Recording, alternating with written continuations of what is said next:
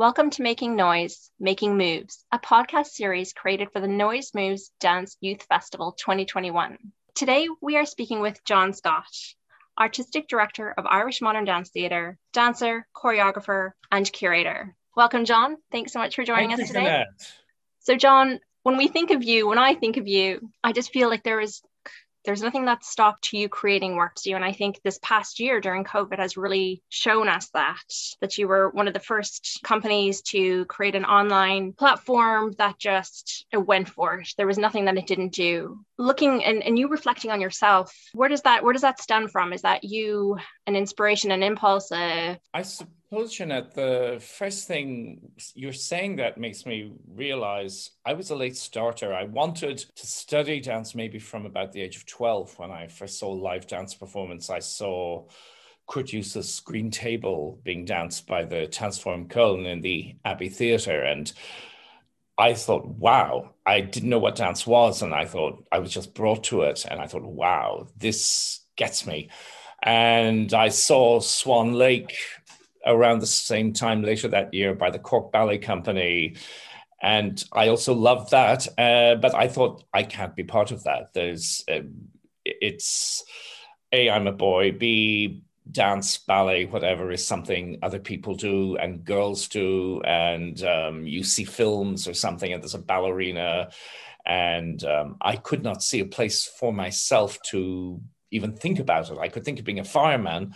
I could think maybe being an actor because my father worked in the theatre and I saw actors all the time. I could think of other things, but I didn't know any dancers. I couldn't think of being a dancer. But I kept thinking in this way and it kept coming to me. And when I was 16, I had a backstage job working for the Irish National Ballet on follow spots. And I was walking around, stepping over dancers, doing the splits, warming up. And I found that very inspiring as well. But I phoned some schools, but it never materialized into anything. And I still couldn't find a way in until I was 19. I took my first dance class. And then at the age of 22, I started with Dublin City Ballet as an apprentice. I had been taking some classes. So I almost felt I didn't have permission until then and until the opportunity really presented itself in a concrete way. And I still didn't know if I had the right to go that direction. I was making work. I started to make work even when I was in college in the Drama Society. I made work that was dance-inspired, avant-garde theatre-inspired. I also worked with the Dublin Theatre Festival, and I saw companies like the Living Theatre and other companies that inspired me and made me feel that was where I wanted to go. Continued to go with this, and I think nobody really. Yes, the opportunities presented themselves, but it had to come in the end from my own determination and my decision, I am going to do this. And that's actually the hardest boundary in anything in life. You say, I'm going to do this thing, and you do it. You're going to go to Australia. I suppose the thing is you make a date and you say, okay, 1st of June, and you go and you book a ticket. And then you just have to go for it. And for everything, it's about that. So dance, particularly at a late start, I think it doesn't matter if it's a late start. Everything is so difficult. It's such a battle. It's a battle with your body. It's a battle with your ego. There's a huge competitive element. It's not really about competitiveness, though. It's about you knowing and needing and having to say and having to do it that gives you no option but to have to do it and to pursue it. You don't do it because it's fun. You don't do it because it's nice. You have to do it because it's so hard. You have to stick with it. Marcia said that. And I think as well that you said that about, the drive and determination. And with that drive and determination, you started creating work at an early stage. But because you had great vision, your vision also propelled you. Your drive and determination also allowed that. Absolutely. To bring you forward like that. I think your vision has always been very, very strong with that. Well, the beautiful thing and the thing that a lot of the time you're either in a studio or you're trying to get the funding together to be in a studio to work with the dancers you want to work with, you need to work with, and to make the pieces that are burning up in your head and all the time. And I keep notes. I have notebooks, sketch pads, little things where there's an idea, a germ of something that happens. And then there's also a whole totality of things that build up in your body and your consciousness that is your kind of your equipment. And I was talking to the guys in Noise Moves, and I talked about one day that they had an internal studio that you carry around with you. And particularly now, we don't have access to a nice studio, and you're watching them on Zoom, and they're in their bedroom or their kitchen, and they're doing their best. And there's a lot of disadvantages, but there's something that's been very interesting watching them. And Jesse, Lucia, Carla, Alwyn, and myself have been talking about this, that despite all these disadvantages and obstacles we have at the moment and the lockdown, all the young choreographers are making possibly their best work. And it's coming out. They have a determination, they have a clarity, and there's this incredible determination and vision and something unstoppable in them. And that's also inspiring all of us. And there's something that I talked about having this inner studio. It's the studio you have when you're waiting for the bus and you're thinking of a choreographic idea, or you're watching TV and something catches you for a moment, or you're on your bicycle, or you're going for a walk in a park and you start to think choreographically. And during the lockdown, I've been dancing in the local park a bit. I go maybe on a kind of a semi jog, and then I do something.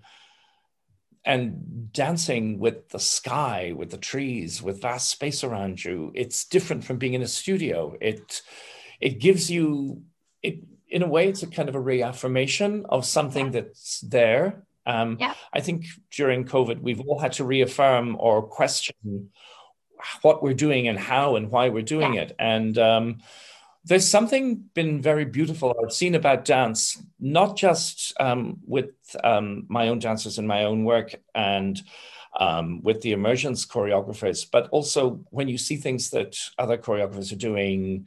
Some of the dancers from New York City Ballet, from other companies, and other artists are dancing outdoors. They're doing things in other places, which, of course, one of my great inspirations, the Judson Dance Theatre, Meredith Monk made a piece in a car park, and the audience had to stand in one place, and she danced in the sparks of a blowtorch, a piece based on St. Joan, or Trisha Brown with the people in the rafts in Central Park on the water or on the rooftops. So these ideas have been going for a long time.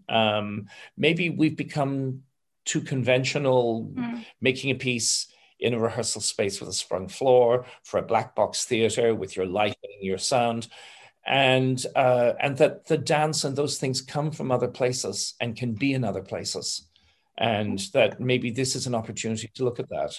I'm trying to look at one of the things I do, and I've been accused of this by some of my dancers, both in a positive and negative way, is, oh, you're such an optimist. I was going to say, though, this is perfect timing for the young people you're working with, the young dance artists. Yeah, and it's about, I think, finding the positive and of continuing to need to make. And the thing is, you don't have to have 15 years experience, 20 years experience or something, or have been in a company for 5 years to make. You decide you are a maker. And some people are better makers, and some people are better interpreters, and some people don't want to make, they want to interpret, and they do their creative energy as an interpreter collaborating with a choreographer.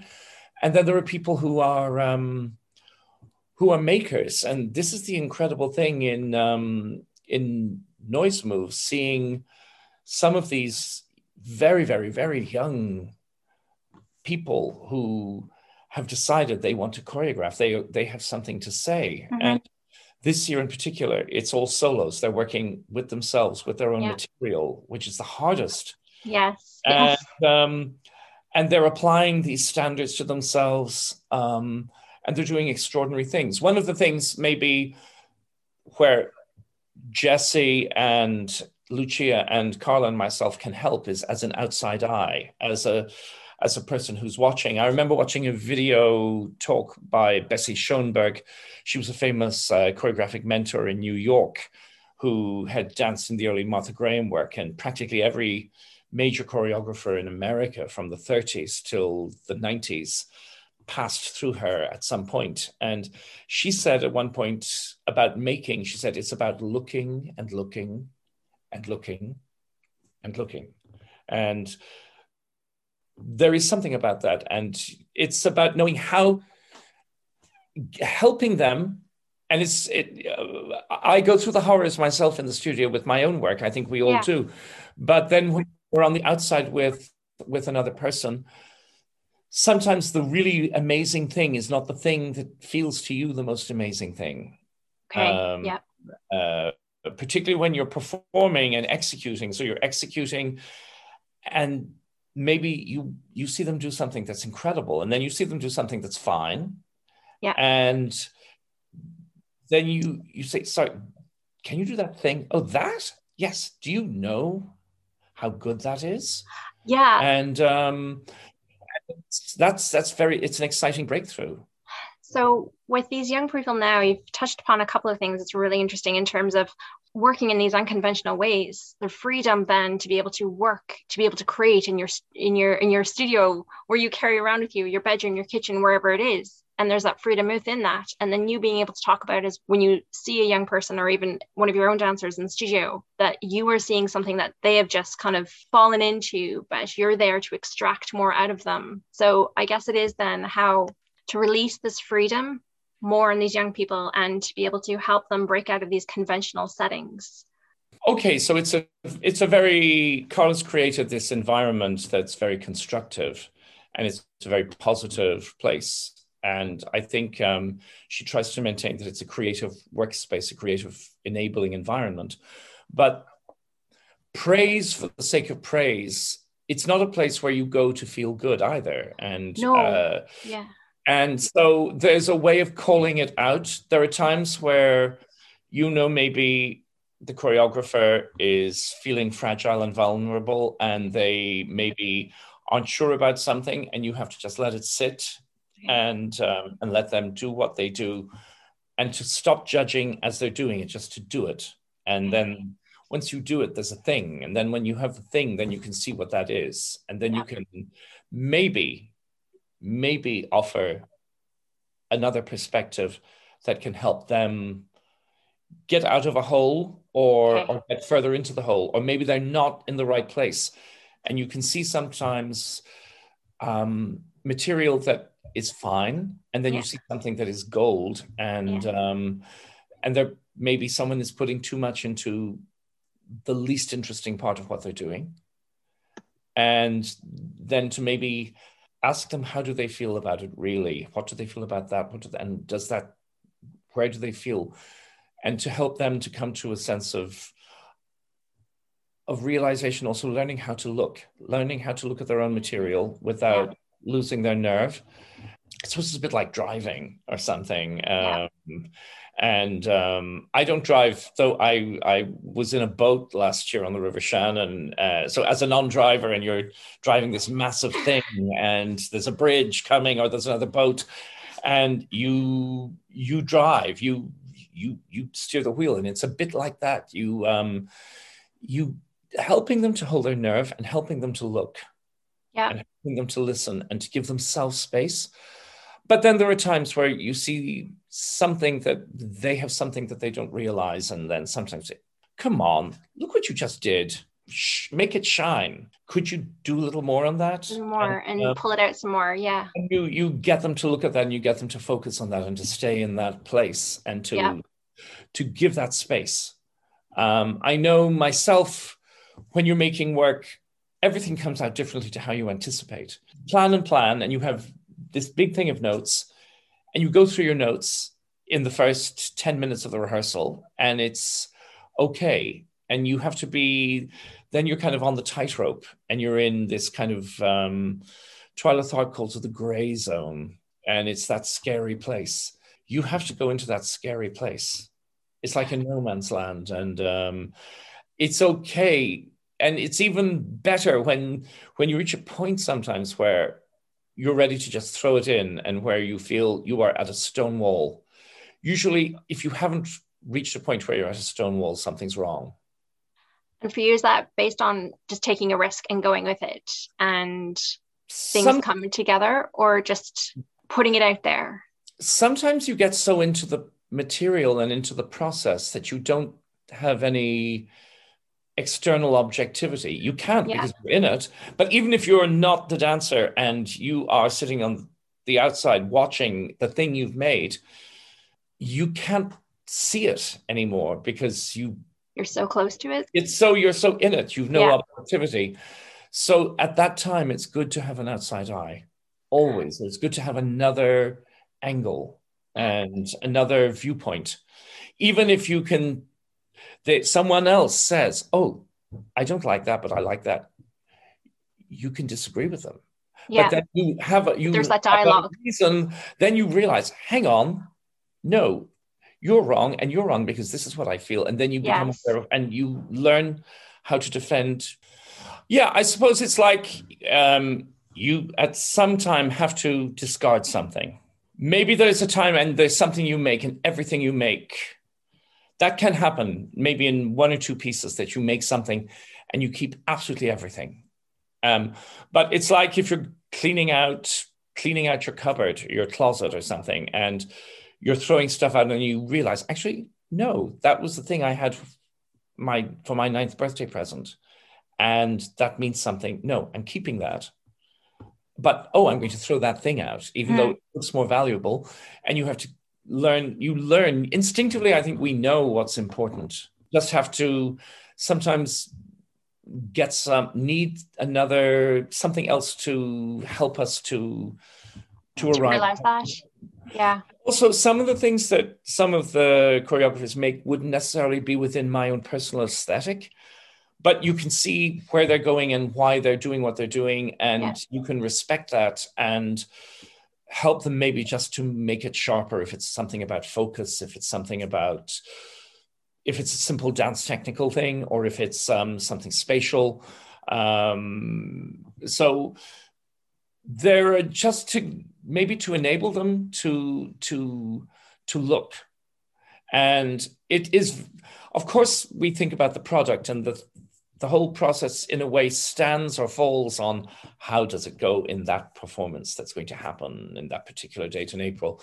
But the process, I think my memories of this whole experience go more into the studio. And I heard this blog yesterday with two ex-Forsyth dancers, Helen Pickett and Elizabeth Corbett, and they were talking about their life as dancers, as artists, and as choreographers. And they said, yes, they have memories of certain particular performances, but their main memory is the studio. And the process. And that's where most of your life is. Sarah Redner, when she made a piece for my company, Irish Modern Dance Theatre, in 2007, it was this 4-hour-long piece she called This Dancer's Life. And Sarah had danced for Twyla Tharp. She danced with all these great dancers and collaborated with Baryshnikov. And for her, the dancer's life is the life in the studio. And for her, when she made the performance, she wanted to be the same duration. And she wanted to share that experience with an audience in that way. That's how she thought about it. And it is part of our life when we're interpreting. We're in the studio much more. Even if the studio at this time is in your kitchen, or the studio inside your head when you're waiting for a bus, or when you're walking within your 3 kilometers, you're bringing, that's your big inner studio. And then there's the other circumstances, which I think this situation has let us go that we might dance in a park, we might dance in a car park, Anywhere. dance on where the it takes us. steps of a building, and it's something, and that we are ready to recontextualize. You do when you have a piece and you go from one theater space to another or one place to another, the context changes. And absolutely. And I think we're all going to be stronger going forward after this. We've learned so much, and we have endured so much, and we have continued to do what we're doing, possibly even better. We will not be stopped. And I think this is what we carry going forward. And we are winning, and we are going to survive.